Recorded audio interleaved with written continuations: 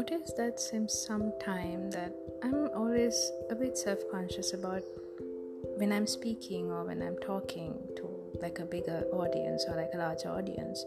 I've been self-conscious about sharing my face, like showing my face, I guess, but I've always been more confident about sharing my voice. I felt like to me, my voice to be able to deliver it was more powerful than, just walking up there and talking to them.